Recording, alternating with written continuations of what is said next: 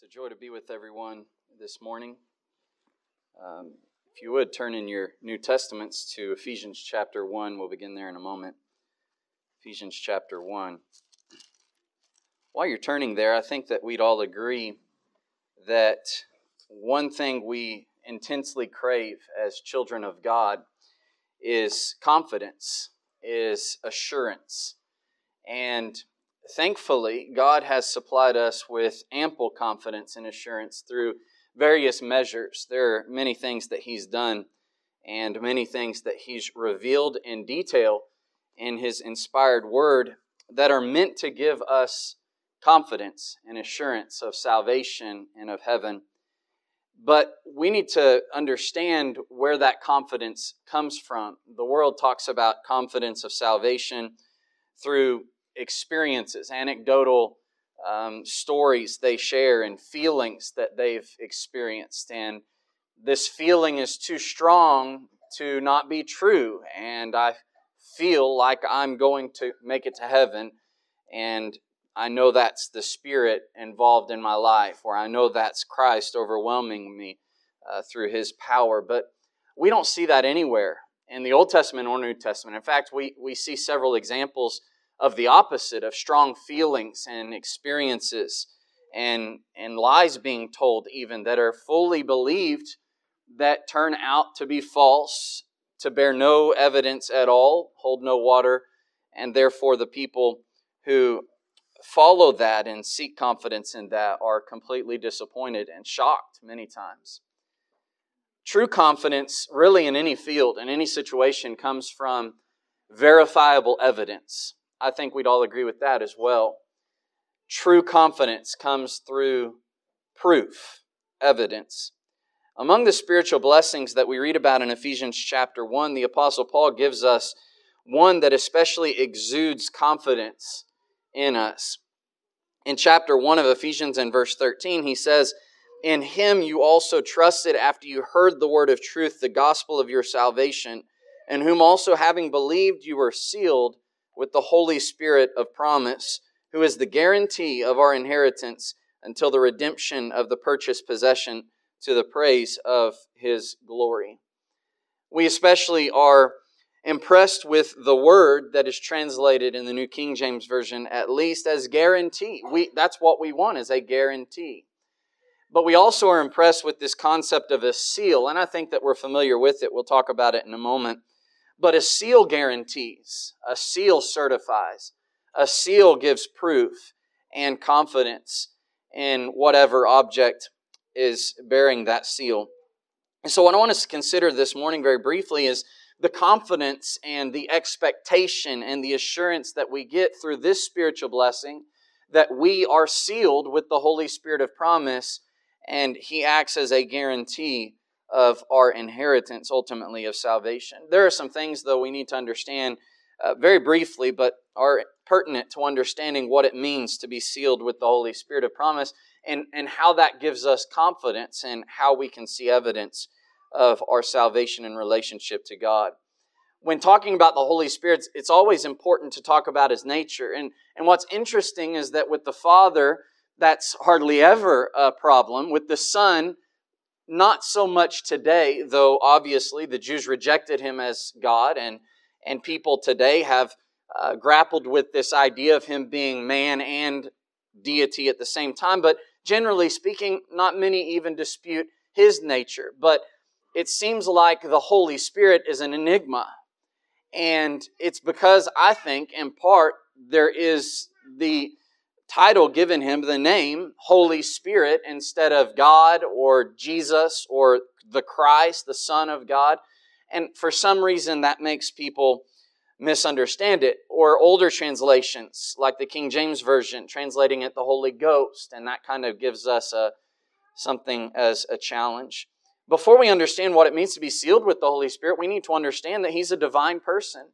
In John chapter 15, or chapter 16 rather, when Jesus is promising the apostles this other divine helper, when He leaves, that He will actually be present with them by instrumentality of this divine helper.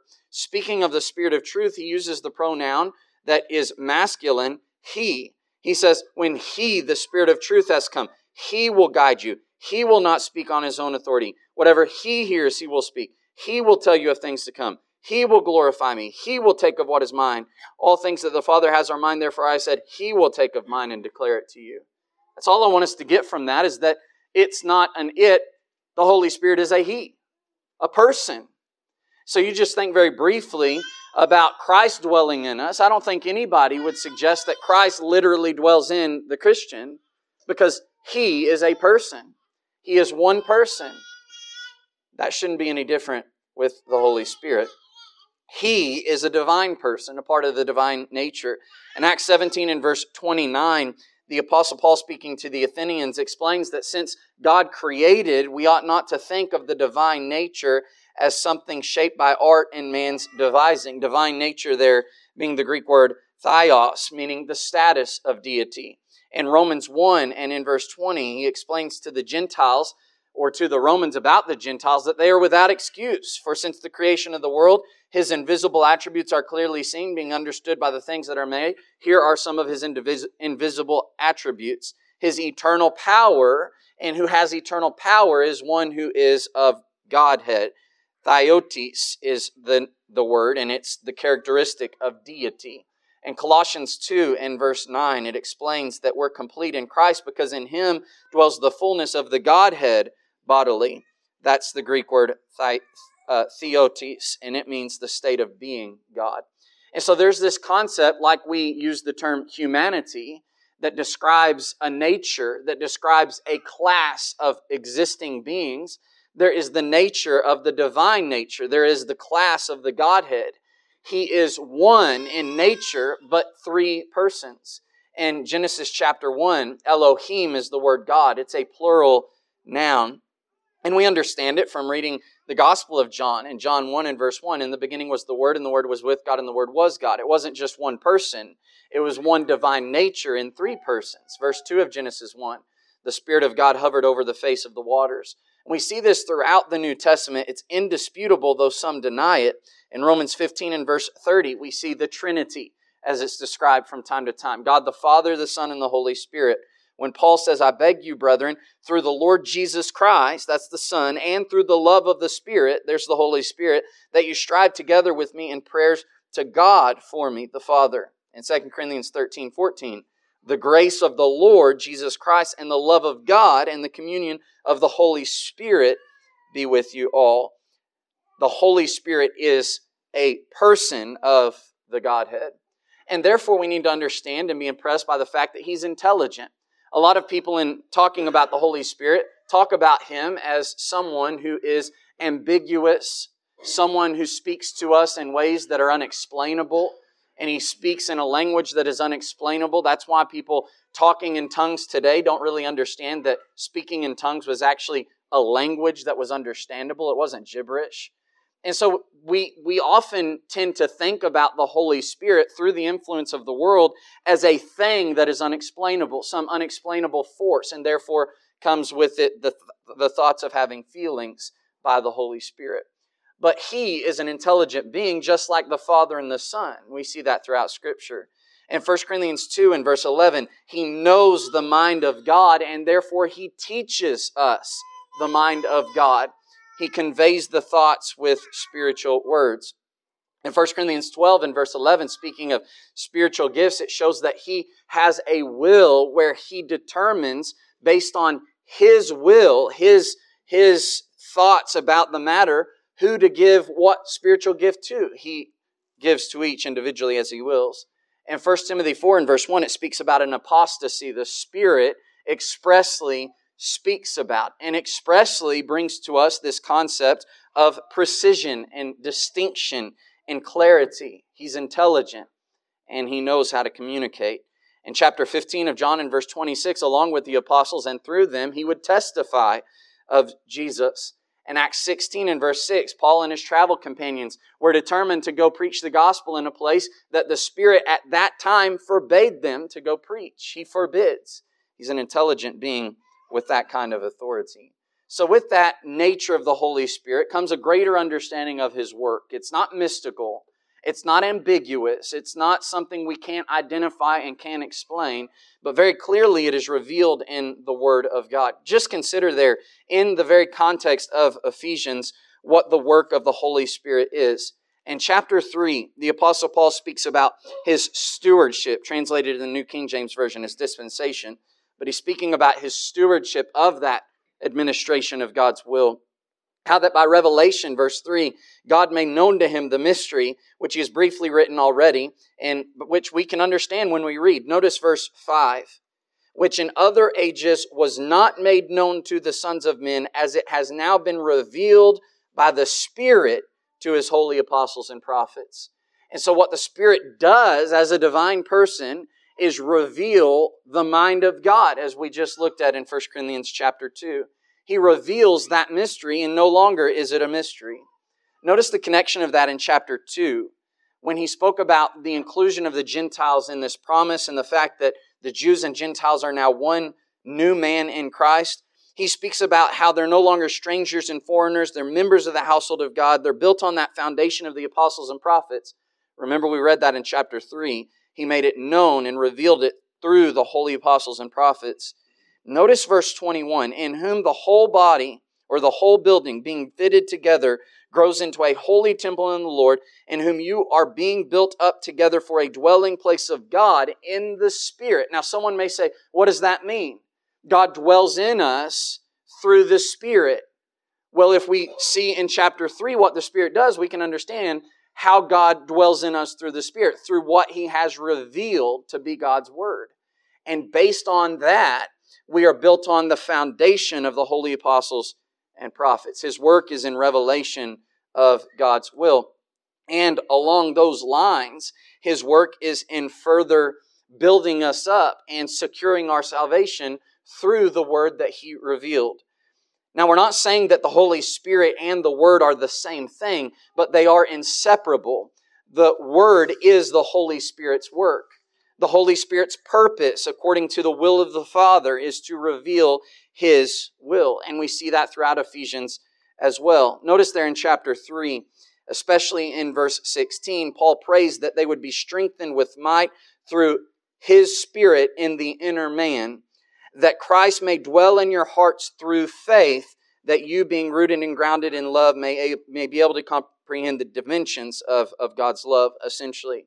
But he prays that they would be strengthened with might through the Spirit, but that's synonymous with what he says in verse 17, that Christ may dwell in your hearts through faith. As you're strengthened with might through the Spirit, Christ dwells in your hearts. Now, we understand how that works, through faith. The Apostle Paul in Galatians 2 and verse 20 says, it is no longer I who live, but Christ lives in me, and the life I now live, I live by faith. We know that faith comes by hearing, and hearing by the Word of God. Christ doesn't literally dwell in us. He dwells in us through faith in the Word of God. And it's the same way the Spirit dwells in us. In Romans, the 8th chapter, in verse 9, notice the synonyms used between the Spirit of God and Christ. He says, you are not in the flesh, but in the Spirit, if indeed the Spirit of God dwells in you. If anyone does not have the Spirit of Christ, he is not His. The Spirit of God, the Holy Spirit, and the Spirit of Christ are spoken of in synonymous terms. And so we're strengthened through the Spirit, through the Word of God. We are allowing Christ to live in us as we submit to the Spirit's revelation. Understand that as we get to chapter 5 in verse 17. He says, don't be unwise, but understand what the will of the Lord is. And how we would do that is not being drunk with wine, in which is dissipation, but notice, be filled with the Spirit. Now, specifically, the way we'd be filled with the Spirit in verse 19 is speaking to one another in psalms, hymns, and spiritual songs.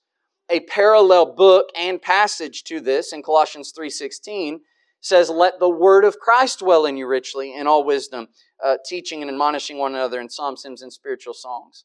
When he says, let the Spirit dwell in you, in singing these songs, he's saying it's going to be by the word of Christ dwelling in you. The way we would understand the will of the Lord is having the Spirit dwell in us through the word of Christ. This is His work, and we cannot separate it from the Word of God.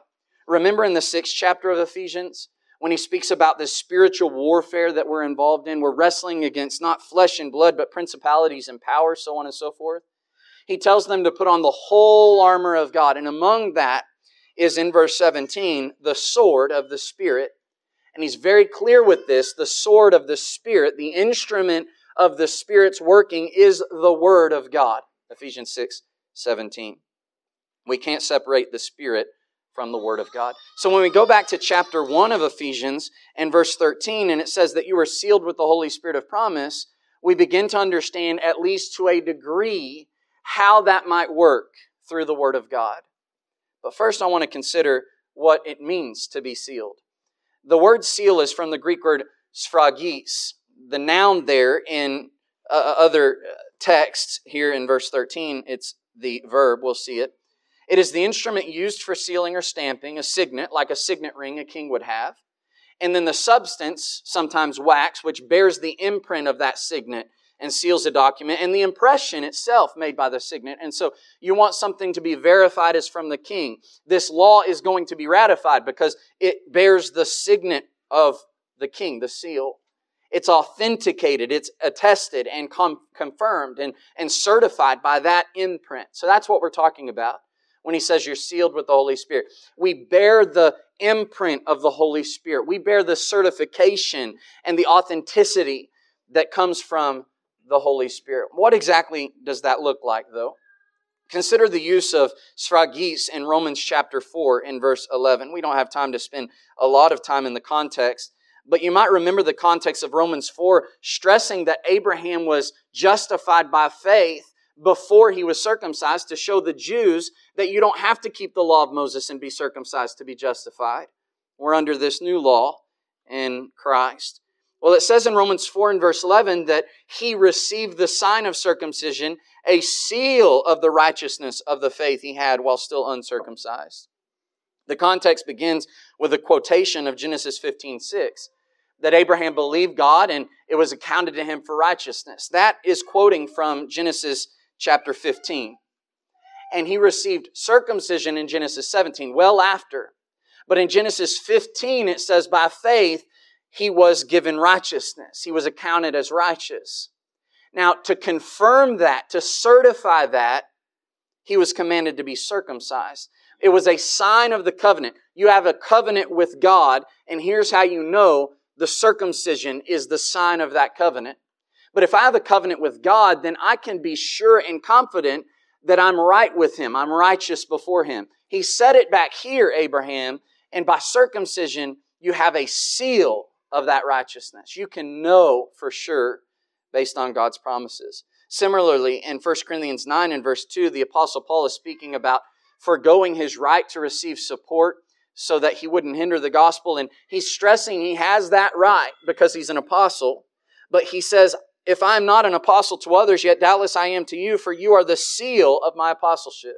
In what way were the Corinthians the seal, the certification, the authenticity, the attestation of his apostleship?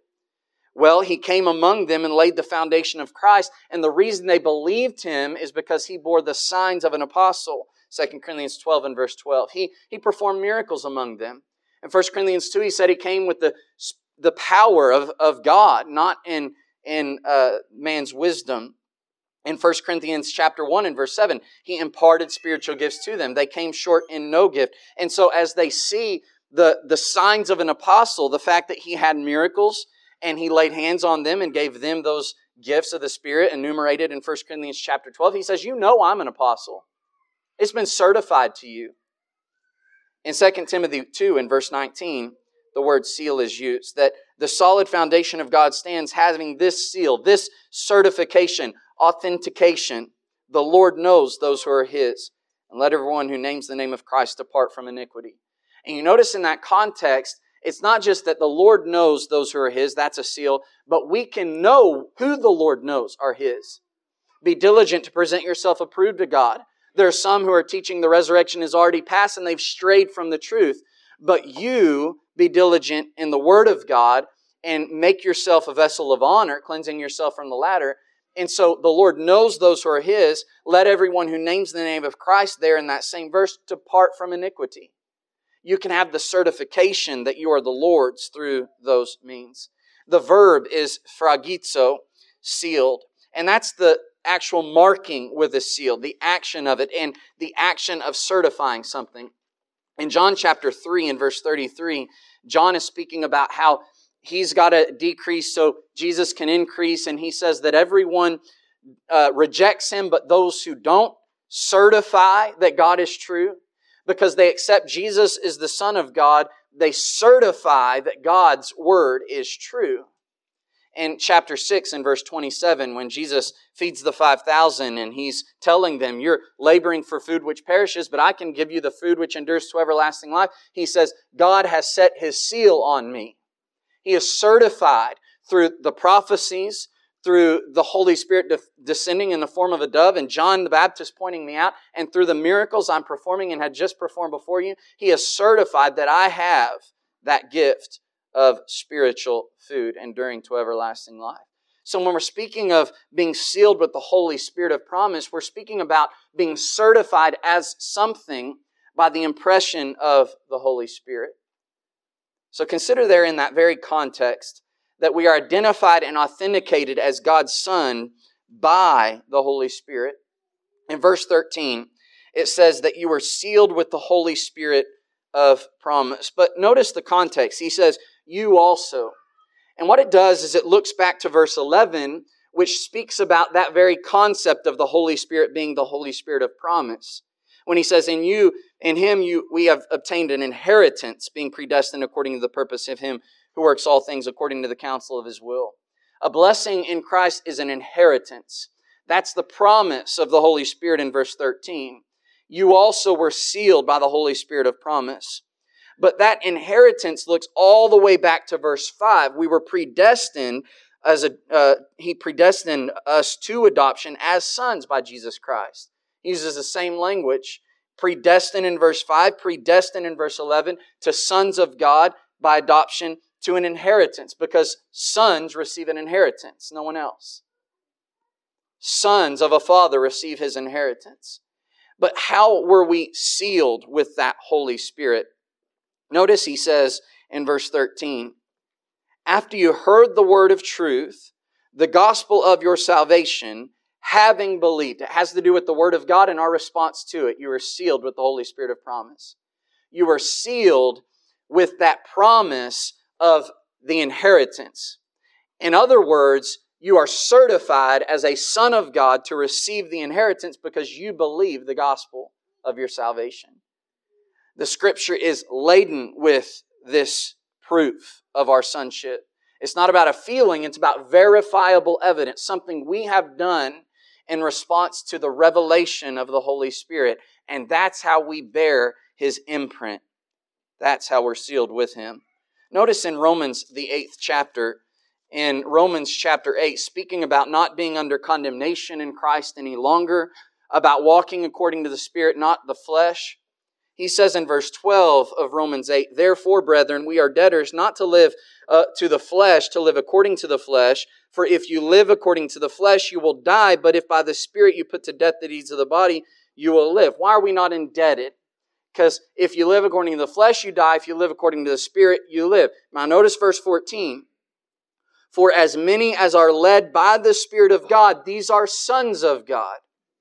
You did not receive a spirit of bondage again to fear as you were under the bondage of sin and death, but you received the spirit of adoption, this disposition of adoption. And sons, even by adoption, cry out, Abba, Father. They cry out to their Father out of love and for help. And the reason we can do that is because we know we're sons. We bear that disposition. But notice, verse 16, how we can be confident in this. The Spirit Himself bears witness with our spirit that we are children of God. The Spirit reveals God's will. And as we submit our spirit to His teaching, what the Spirit says we must do to be sons of God, and us doing what it says to be sons of God, that certifies that we are God's children. It's very simple. God says, do this and you'll become my child. We do this, and the Spirit's teaching and our submission of spirit to Him verifies that we are children of God. But notice something else there in Romans 8, in verse 17. He says, if you're children, then you're heirs. There's that inheritance. We're sealed with the Holy Spirit of promise. We're heirs of God and joint heirs with Christ. But notice this, if indeed we suffer with Him, that we may be glorified together. So if you submit to the Spirit's teaching, then you are shown to be, certified to be sons of God. But he continues to say, if indeed, we are heirs, if indeed, that's the Greek word there in the text, hyper, and it means if perhaps or provided that. It's another condition. You are heirs, sons of God, if indeed we suffer with Him. I want to tell you that another imprint of the Spirit that certifies our sonship before God and therefore our hope of heaven is suffering for doing good. In 1 Peter chapter 4, the whole epistle is about suffering for righteousness' sake. So he says, don't think it's strange as something strange thing happened to you, but rejoice because you partake in Christ's suffering. But he demonstrates throughout the text that you don't partake in Christ's suffering just because you suffered, but because you suffered for the will of Christ. So he says in verse 14, if you are reproached for the name of Christ, you're suffering for doing His will, not just suffering in general. Blessed are you, for the Spirit of glory and of God rest upon you. What does that mean? You know, some may think that it's some mystical, unexplainable thing that I know He's resting upon me until I'm confident in that. That's not what it means. If you have suffered for doing the will of God, that is submitting to the Spirit's teaching, that's why you're suffering, you can rejoice and you can be okay with that because you know you're suffering for doing the will of God. That's all that means. Because you have submitted to the Spirit's teaching, you know you have God's approval. You are certified as a child of God who is obedient. And just like they killed Christ and He was raised from the dead, you can be sure that you'll receive a blessing as well. There's a certification of the Spirit. You know, also, though, overwhelmingly, the certification of the Spirit is through our renewal. In Titus chapter 3, parallel passage to John chapter 3 and verse 5. In verse 5, he says that not by works of righteousness which we have done are we saved, but according to His mercy He saved us. Notice, through the washing of regeneration and renewing of the Holy Spirit. In John 3 and verse 5, Jesus said, you must be born of water and the Spirit. This idea of regeneration and renewing is rebirth, new birth. And so the washing of regeneration is synonymous with born of water. The renewing of the Holy Spirit is synonymous with being born of the Spirit. But notice that, the renewing of the Holy Spirit. This is something which continues day by day. And it confirms that we are right with God. In Ephesians 4 and verse 23, or rather in 2 Corinthians 4 and verse 16, the Apostle Paul says, our outward man is perishing, but the inward man is being renewed day by day. That renewal of the Holy Spirit, it happens at baptism, but it's a constant renewal as we submit to the Spirit's teaching. Notice that in Ephesians 4. In Ephesians 4, he's speaking about how we should no longer walk like we were as the Gentiles, but instead he says we need to be renewed in the spirit of our mind, verse 23 of Ephesians chapter 4. And that's through learning Christ, verse 20. But I want us to notice in verse 25, he starts to get even more practical with that. Therefore, put away lying. Speak truth with your neighbor. This is part of putting away the old man, being renewed in the spirit of our mind, and therefore putting on the new man. And notice what it equates to in verse 30 in the negative. Do not grieve the Holy Spirit of God, by whom you are sealed for the day of redemption. You were sealed in obedience to the gospel. You were shown and certified to be a child of God. You continue to be renewed in the spirit of your mind. Put off that old man, put on this new man. If you don't, you grieve the Holy Spirit. He sealed you for the day of redemption. And you grieve Him by refusing that seal, essentially. You grieve Him by refusing to be identified as God's child, as one in submission to the Spirit. We are sealed with the Holy Spirit when we submit to His will and allow that to transform us completely. Allow that to change us. You can't say you're a child of God if you're not living like Jesus, essentially. If you're not submitting to God. That's what it's saying.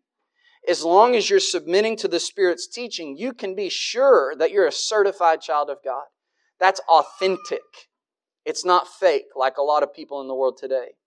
It's authentic and it's provable by submission to the Word. You know, this is what the fruit of the Spirit does for us in part. In Galatians chapter 5, he speaks about adding the fruit of the Spirit to our lives. And we remember especially after that list, he says, if we live in the Spirit, let us walk in the Spirit.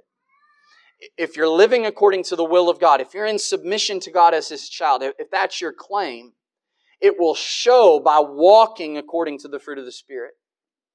Someone says, I'm a faithful child of God. Well, you can't verify that simply by sitting in the pew. You verify that by a transformed life, living according to the will of God. To be sealed with the Holy Spirit is to be identified and authenticated as a child of God through obedience to and adherence to, and thus transformation by the Spirit-revealed Word of God. But you know, along with this seal of the Spirit, he adds that He, the Spirit, is a guarantee of our inheritance. If you're sealed with the Spirit, it's a certification that you are a son of God, and therefore a guarantee that you will receive that inheritance, because it's due you by the promise of God. The word guarantee is the Greek word archabon, and it means a pledge. Strong defines a part of the purchase money or property given in advance as security for the rest.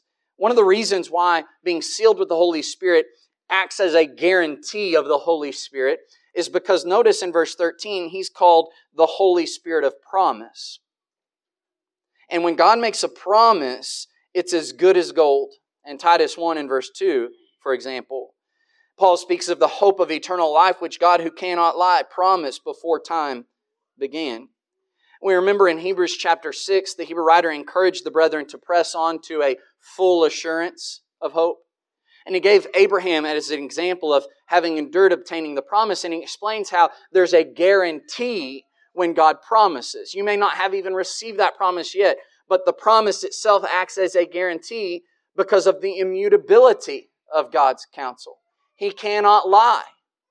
And so we can have strong consolation. But along with this idea of being sealed with the Holy Spirit, bearing His mark, is the fact that He acts as a guarantee, a down payment. We've already received something, is what that means. So we can expect the rest as a guarantee in the future, is that transformation by the gospel, by the Spirit's revelation. I want us to notice there in 2 Corinthians chapter 1, in defense of his apostleship, sure, but the Apostle Paul speaking about something that verifies him as a child of God, not these false apostles, but him and his companions, that also verifies the Corinthians as children of God, if it's true. He says in verse 23, I call God as my, or rather verse 21, He who establishes us with you as in Christ has anointed us as God and has sealed us and given us the Spirit in our hearts as a guarantee. That's a down payment, which means you can already see something, which means something else, the redemption of our bodies, is coming. In chapter 3, he says in verse 18, as one who is preaching the gospel, like Moses was revealing the law, but his glory is greater, that is, as an apostle, he says, we all with unveiled face, beholding as in a mirror the glory of the Lord, are being transformed into the same glory from glory to glory, just as by the Spirit of the Lord. That's that guarantee. You can know that I'm a true apostle, and you can know that I'm a true child of God, in contrast to these phonies of the false apostles, because I am actually living and being transformed by the gospel I'm preaching.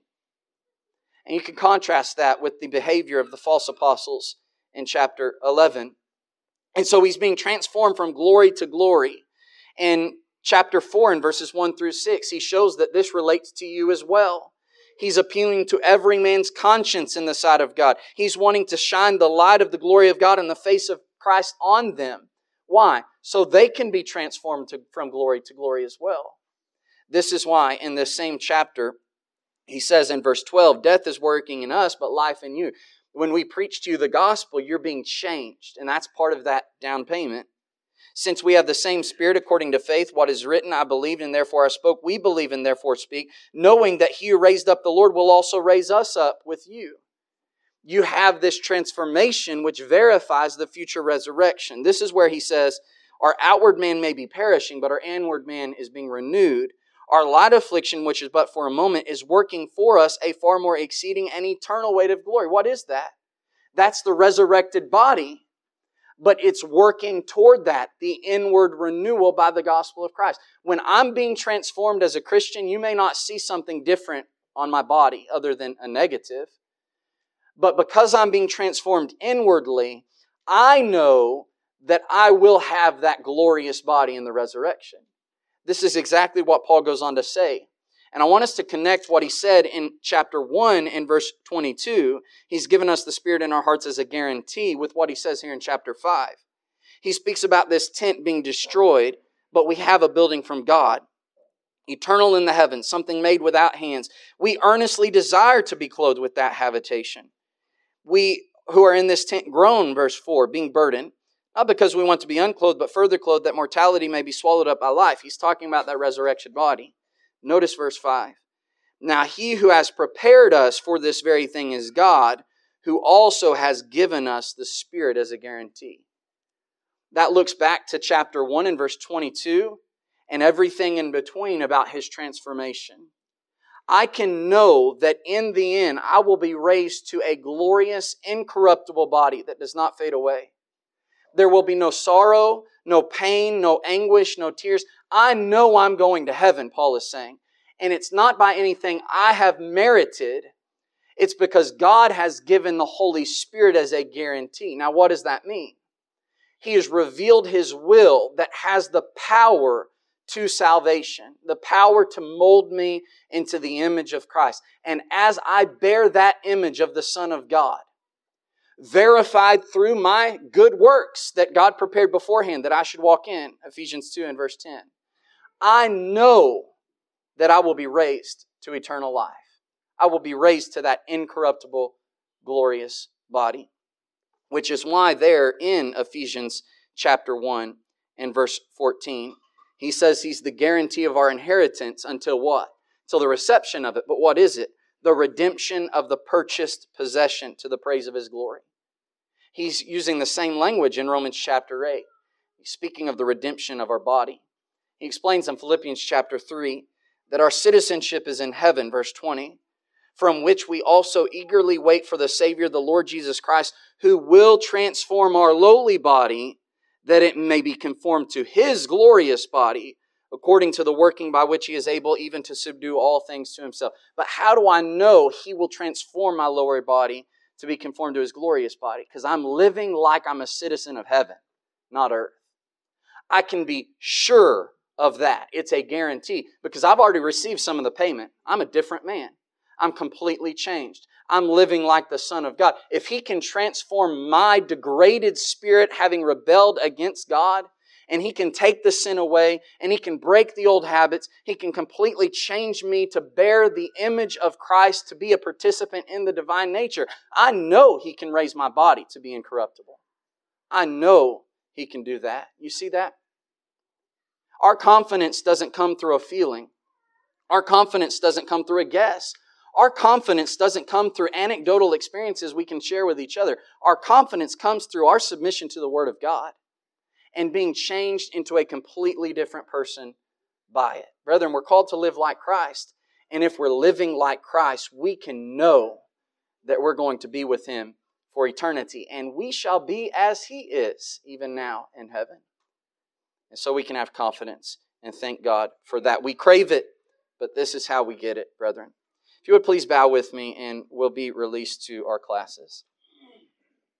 Dear Heavenly Father, we're so thankful for this day you blessed us with, a day we can gather with those of like precious faith and study your word and worship you in spirit and in truth and be edified and glorify you. We know this is a foretaste of the eternity in heaven, and we're so thankful for sharing it with us so that we can have something great to look forward to. We pray that you would be with us as we dismiss to our classes. Help us to focus on your will. Be with the teachers as they break unto everyone the bread of life. We pray that you would be with all of us as students of your word, that we would receive it with honesty of heart and change our lives accordingly. We thank you for your Son and His sacrifice for our sins and the hope we have in Him. And it's in His name we pray.